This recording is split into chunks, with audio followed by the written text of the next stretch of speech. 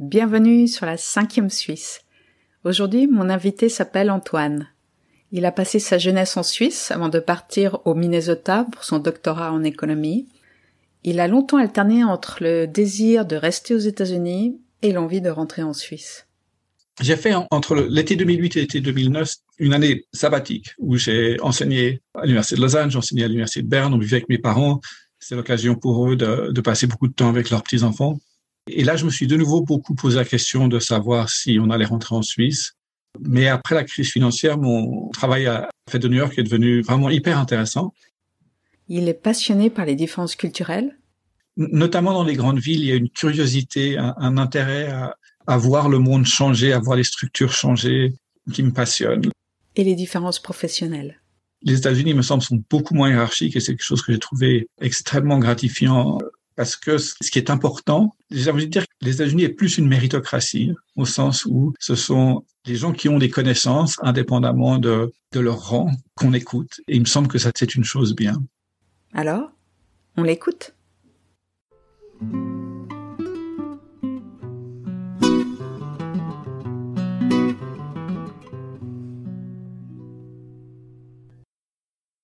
Antoine, bonjour.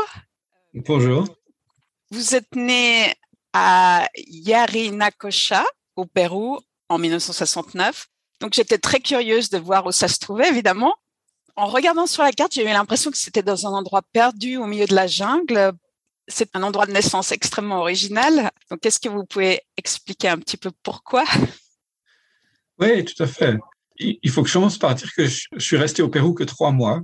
Mon père, qui est médecin, travaillait dans un hôpital amazonien. Mes parents, ils sont restés 2 ans et je suis né là-bas à la fin de leur séjour. Et oui, c'est un endroit perdu, effectivement. Il y avait, je crois, un autre médecin. Il faisait tout ce qu'il pouvait, c'est-à-dire aussi de la chirurgie, des accouchements. Ils essayaient d'aider autant que possible avec les moyens disponibles. Et puis, ouais, donc 3 mois plus tard, moi, j'étais renvoyé en Suisse pour passer quelques mois avec mes grands-parents pendant que mes parents passent un peu de temps aux États-Unis où on allait ensuite vivre pour une année pendant que mon père faisait un postdoc en public health, en santé publique. Et donc, après, j'ai vu que votre père a continué à travailler dans différents pays. Donc, vous avez vécu en Inde et au Cameroun avant de rentrer en Suisse lorsque vous aviez 7 ans. Donc, est-ce que vous avez des souvenirs de ce retour en Suisse ? C'est une bonne question. J'ai pas de souvenirs précis juste sur le retour. Une des choses dont ma mère notamment a parlé, c'est le fait que pour mon frère et moi, ce retour n'a pas forcément été toujours facile. Et donc après, vous êtes resté en Suisse, vous avez grandi dans la région des Chandons, vous avez fait HEC Lausanne et un master à l'UNIL, donc l'université de Lausanne. Et donc ma prochaine question, c'est qu'est-ce qui vous a amené à faire un doctorat ensuite au Minnesota ? Pourquoi pas en Suisse ? Alors, en économie, en Suisse, il y avait des programmes de doctorat, mais c'était fait d'une manière qui est très différente des programmes de doctorat aux États-Unis, où il y a toute une série de cours qui sont donnés avant que les doctorants se mettent à écrire leur thèse. Alors, les choses ont changé un peu. Maintenant, il y a le centre de Gardé qui donne des cours. Mais tous mes professeurs de l'université de Lausanne m'avaient dit que si je voulais faire un doctorat, la chose à faire, c'était d'aller aux États-Unis. La plupart d'entre eux, d'ailleurs, avaient obtenu un doctorat des États-Unis. Et donc, le Minnesota, pourquoi le Minnesota ? Mais ça, c'est un accident. C'est une histoire que moi, je trouve assez drôle, mais Jean-Pierre Dantine était mon directeur de thèse de master et je lui avais demandé son avis. Je m'étais inscrit aux universités les plus prestigieuses aux États-Unis et puis je me rappelle très bien qu'il m'avait dit « Ah, mais le Minnesota, ils ont un très bon programme, ils placent bien leurs étudiants, tu devrais t'inscrire. » Et je me rappelle de m'être dit que, comme il m'avait dit de m'inscrire, j'allais m'inscrire, mais que j'imaginais pas du tout que j'irais là-bas. Et puis, les circonstances étant ce qu'elles sont, j'avais été accepté dans différents programmes, mais il y en avait pas qui offraient des conditions financières aussi attractives que l'Université du Minnesota. Donc, malgré la promesse que je m'étais faite que je n'irais pas là-bas, j'y suis allé et ça s'est hyper bien passé. Non, mais c'est drôle parce que je pense souvent au fait que je suis arrivé à Minneapolis avec 2 valises. C'est tout ce que j'avais et j'avais réservé une chambre à l'université pour 3 nuits. Donc, il fallait que je trouve un appartement en 3 jours. Ça s'est bien passé, mais maintenant que j'y repense, je me disais que c'était quand même assez courageux de partir avec aussi peu j'ai envie de dire, de préparation. Et donc là, au Minnesota, vous avez rencontré votre future femme avec laquelle vous êtes marié à Dange en 1998. Et donc, je me suis demandé, qu'est-ce qui vous a poussé à vous marier en Suisse? Ou est-ce que vous avez fait 2 mariages, un au Minnesota et un en Suisse?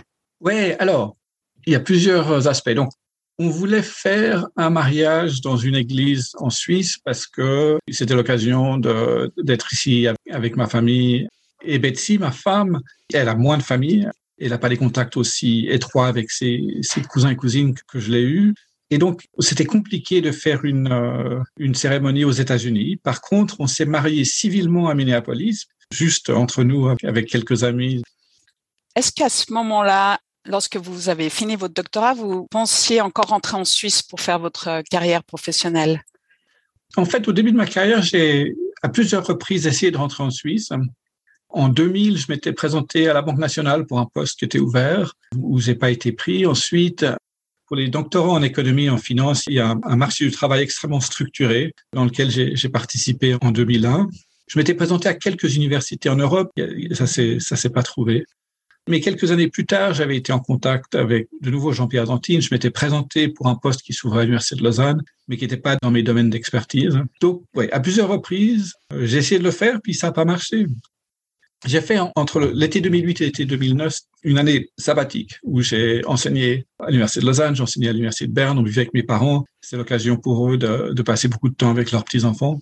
Et là, je me suis de nouveau beaucoup posé la question de savoir si on allait rentrer en Suisse.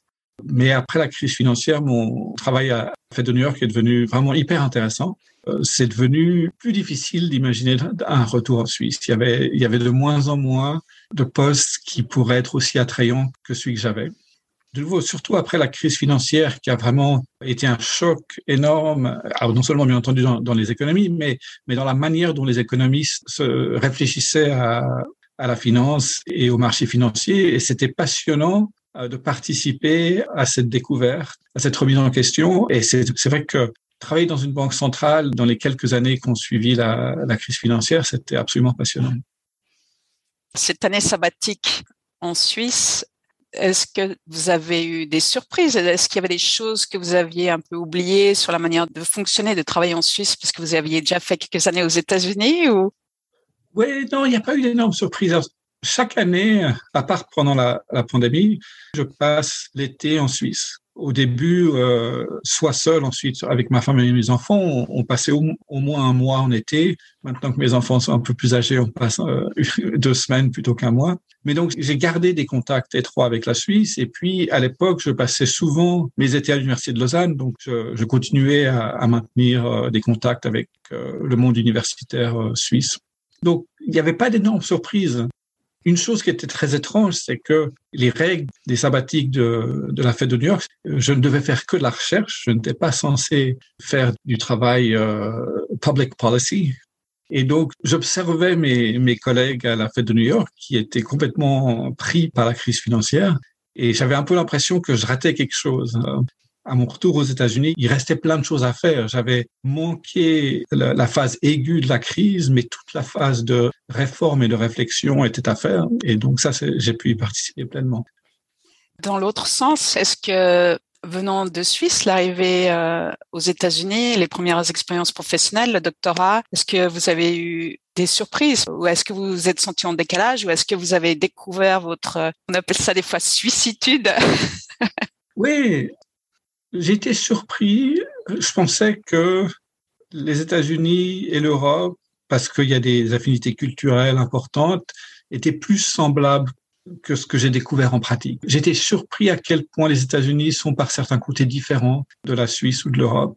Alors, il y a des aspects subtils qui sont difficiles à décrire, mais un aspect que j'ai d'ailleurs pris du temps à découvrir, c'est l'importance des relations de race et du racisme dans la culture américaine. C'est quelque chose que j'appréciais pas du tout avant d'y avoir passé du temps.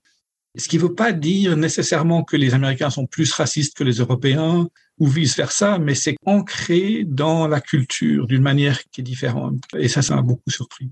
Alors, il y a aussi plein de côtés que j'aime beaucoup. Moi, j'ai souvent dit que si j'avais pas la possibilité de passer autant de temps en Suisse, alors que je bossais aux États-Unis, j'aurais peut-être pas pu y rester. J'aurais eu envie de retourner en Suisse. Donc, j'ai toujours beaucoup aimé la possibilité d'avoir un peu un pied dans les deux mondes.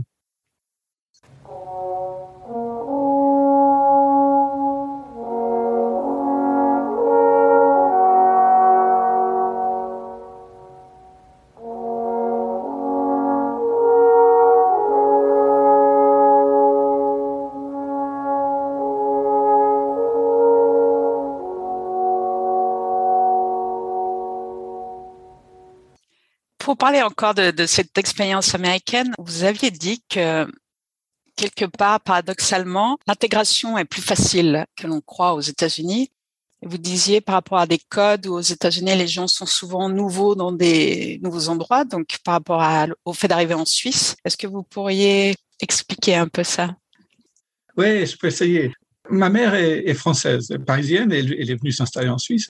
Et elle parle souvent du temps que ça a pris pour qu'elle se sente vraiment elle-même suisse et puis acceptée par les autres, alors que tout le monde est très, très gentil. Mais c'est vrai qu'il y a, en Europe en général, en Suisse en particulier, les réseaux sociaux sont vieux. Les gens ont tendance à pas beaucoup bouger, donc ils sont au même endroit où ils étaient, par exemple, à l'école primaire ou à l'école secondaire, et ils ont des amis qui restent de cette époque-là. Et alors ça crée un effet qui est que lorsqu'il y a des gens nouveaux, on n'a simplement pas beaucoup de place dans notre structure, dans notre réseau social pour intégrer de nouvelles personnes. On n'a simplement pas assez de temps pour interagir avec toutes les personnes avec qui on voudrait interagir.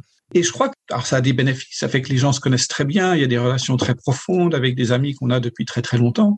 Mais ça fait que c'est plus difficile d'avoir du sang frais, d'avoir des nouvelles idées. Et puis, bien entendu, ça, c'est moins vrai dans les villes que dans les villages ou à la campagne. Mais il y a une vraie différence avec les États-Unis où les gens bougent beaucoup plus physiquement. Il y a beaucoup de gens nouveaux partout. Et donc, d'une part, ça crée ce renouvellement dans les réseaux sociaux. Il y a des gens qui partent, donc on a plus de temps pour les nouveaux gens qui arrivent. Et puis, comme il y a ce brassement, on peut pas partir de l'idée que tout le monde comprend les codes, que tout le monde sait comment il faut se comporter. Donc, il faut toujours rendre ça explicite. En Suisse, il me semble qu'on a tellement l'habitude que tout le monde est d'ici. On ne sait pas forcément s'il faut expliquer ou on ne se rend même pas compte qu'il y a des choses à expliquer parce que pratiquement tous les gens avec qui on interagisse connaissent déjà ces règles ou ces normes sociales. Et ça, c'est une différence qui m'a passionné parce que oui, je crois que c'est beaucoup plus facile d'aller s'installer aux États-Unis, surtout dans les grandes villes, parce qu'il y a de la place pour être accepté. Il y a des gens qui ont de la place dans leurs réseaux sociaux. Venir s'installer en Suisse, ça prend beaucoup, beaucoup de temps et c'est pas que la Suisse, je crois que c'est l'Europe en général. Une fois que c'est fait, il y a des bénéfices importants, mais c'est pas aussi facile.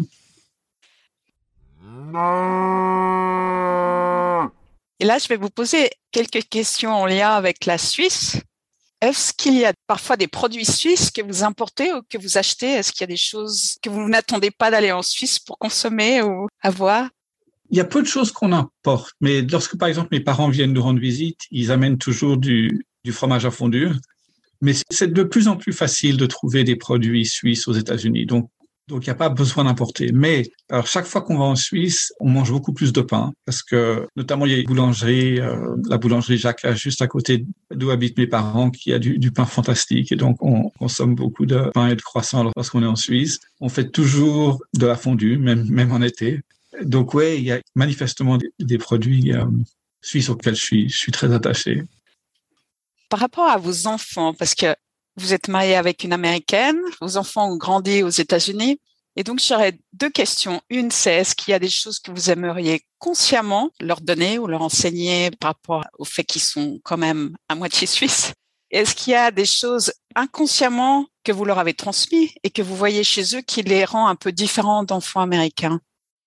Oui, je crois. Le fait qu'on ait passé autant de temps en Suisse, y aller en été pour un mois, faire cette année sabbatique, c'était tout à fait dans l'idée, d'une part qu'ils puissent voir leurs grands-parents, mais qu'ils profitent du fait qu'ils soient aussi suisses. Alors, une chose, moi qui m'avait beaucoup frappé, c'est que moi j'ai vraiment l'impression que les amis de nos enfants, les gens avec qui ils étaient proches à l'école, c'était souvent des gens qui étaient soit biraciales, soit qui avaient vécu ailleurs. Et donc, il y avait une espèce d'affinité avec des gens qui avaient aussi cet aspect d'avoir des racines compliquées ou d'avoir des origines multiples. Et j'avais trouvé ça intéressant parce que ça semblait vraiment être assez systématique.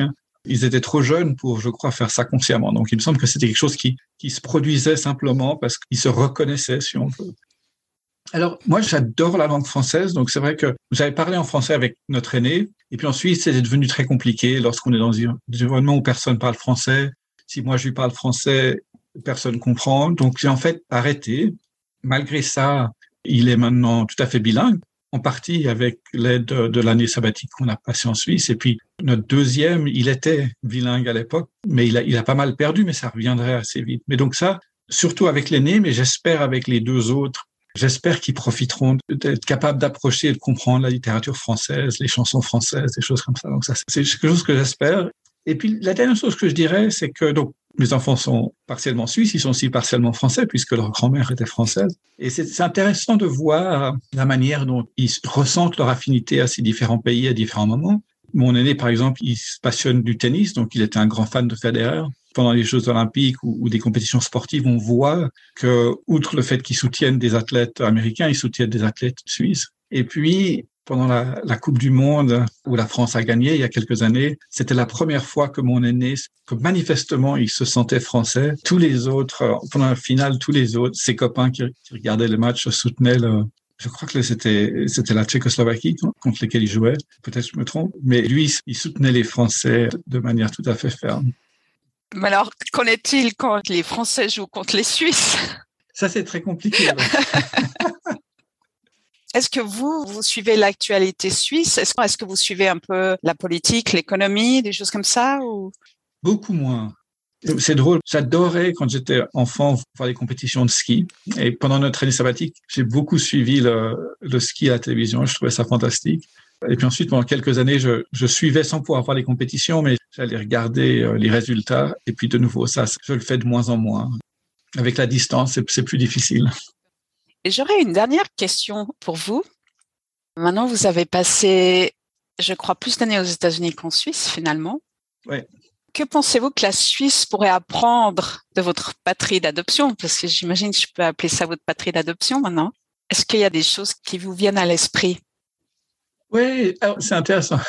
Il y a des choses que j'apprécie beaucoup aux États-Unis, mais j'ai l'impression que c'est lié en partie, par exemple, à ces aspects structurels dont on parlait avant, le fait qu'il y a ce brassage. Donc, je pourrais dire que ce seraient des choses que la Suisse devrait apprendre, mais en même temps, peut-être que c'est simplement pas possible parce que ces aspects structurels sont tellement différents. Moi, j'ai toujours admiré le fait que la Suisse est très ouverte au monde, mais je trouve que, de nouveau, il y a beaucoup d'hétérogénéité aux États-Unis. Il y a des gens très ouverts au monde et puis d'autres gens qui le sont moins bien. Il y a, notamment dans les grandes villes, il y a une curiosité, un intérêt à voir le monde changer, à voir les structures changer, qui me passionne. Le fait que le mouvement MeToo, donc des femmes qui s'élevaient contre les mauvais traitements dont elles étaient soumises, le fait que ce soit passé aux États-Unis, c'est pas surprenant. Je suis sûr que ça se passe aussi en Suisse et en Europe, mais toujours avec un peu de délai. Donc ça, c'est quelque chose que je trouve intéressant, passionnant aux États-Unis, la manière dont les structures sociales changent. Même chose avec le racisme, même si de nouveau, il y a du racisme, que c'est très ancré dans la culture, il y a des changements qui se passent, qui sont passionnants. Et puis, au niveau professionnel, moi, une chose que j'ai toujours trouvé passionnant, j'ai peu d'expérience en Suisse, mais d'après les conversations que j'ai eues avec certains amis qui ont eu des carrières professionnelles en Suisse, il y a une différence dans le fait que c'est pas hiérarchique. Et ça, c'est quelque chose, les États-Unis, me semble, sont beaucoup moins hiérarchiques et c'est quelque chose que j'ai trouvé extrêmement gratifiant. J'ai envie de dire que les États-Unis est plus une méritocratie, au sens où ce sont des gens qui ont des connaissances indépendamment de leur rang qu'on écoute. Et il me semble que ça, c'est une chose bien. Effectivement, c'est très important pour les organisations, en fait, parce que c'est dans leur intérêt. Il me semble que c'est extrêmement important. Et je vais faire un contraste que je trouve intéressant. Je me rappelle d'un de mes collègues qui bossait pour une banque centrale en Europe.